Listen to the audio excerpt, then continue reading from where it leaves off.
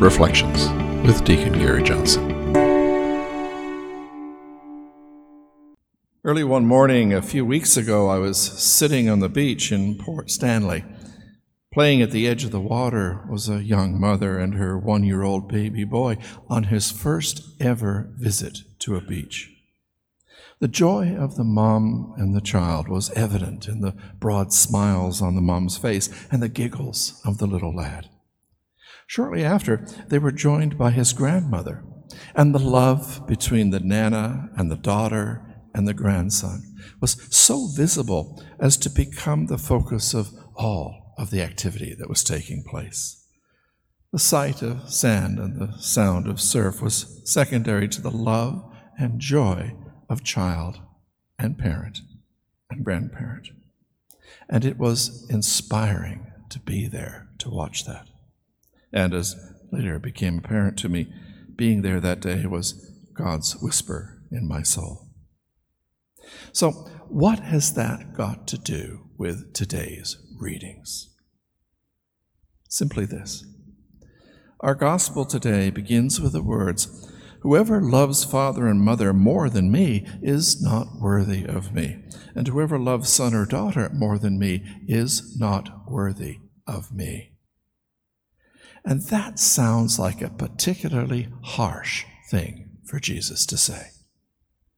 I know what it means to be a son and to have a mother and a father, and I know what it means to be a parent and a grandparent. And so I struggled with those words. I loved my parents. I love my children. How could God demand that I must love God more? So, for many years, I dismissed the saying in my mind and assumed I would figure out what it all means sometime later. Often, when you and I come across something in Scripture that just doesn't make sense to us, we dismiss it. It's an obstruction. It's a brick in our path that we just don't want to deal with at that time.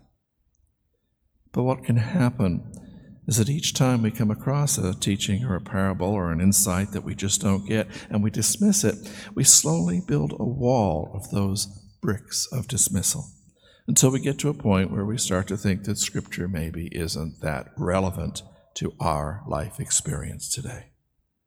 The combination of all of these dismissals becomes a wall of indifference to the relevance of God's message to us. So, how are we to understand the opening words of today's gospel? Part of the understanding of the words of Jesus that we see in Scripture is knowing that at that culture, in that time, a common way of speaking was to use extremes to make a point. Now, I'm told that word structures used to make a point are called idioms. And no, there isn't an exam at the end of the homily. School is over.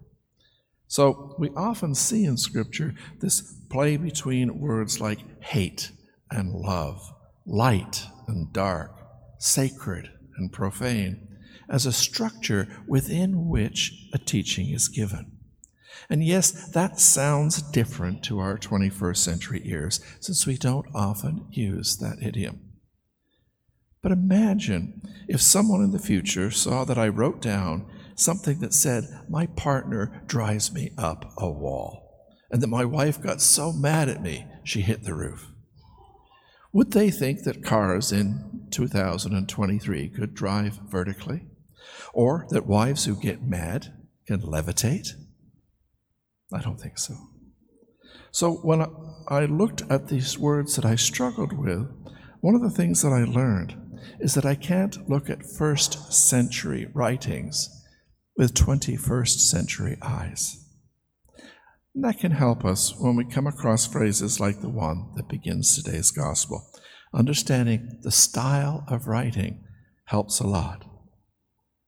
But there is a deeper and more profound insight contained in those words. And it's that we assume that because we're called to love God more, well, that means we love our family less.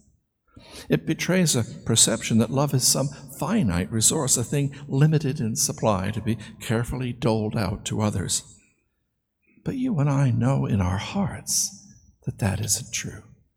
Think of our love for family. Think of our love for our children. To love one does not diminish our love for the other. The depth of our love is the same. I often say to my grandchildren, of all my grandchildren, I love each one the most. Our depth of love is there regardless of how many we choose to share love deeply with. It doesn't diminish. So what about loving God?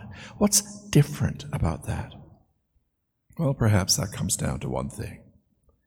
God has loved us into an eternal existence.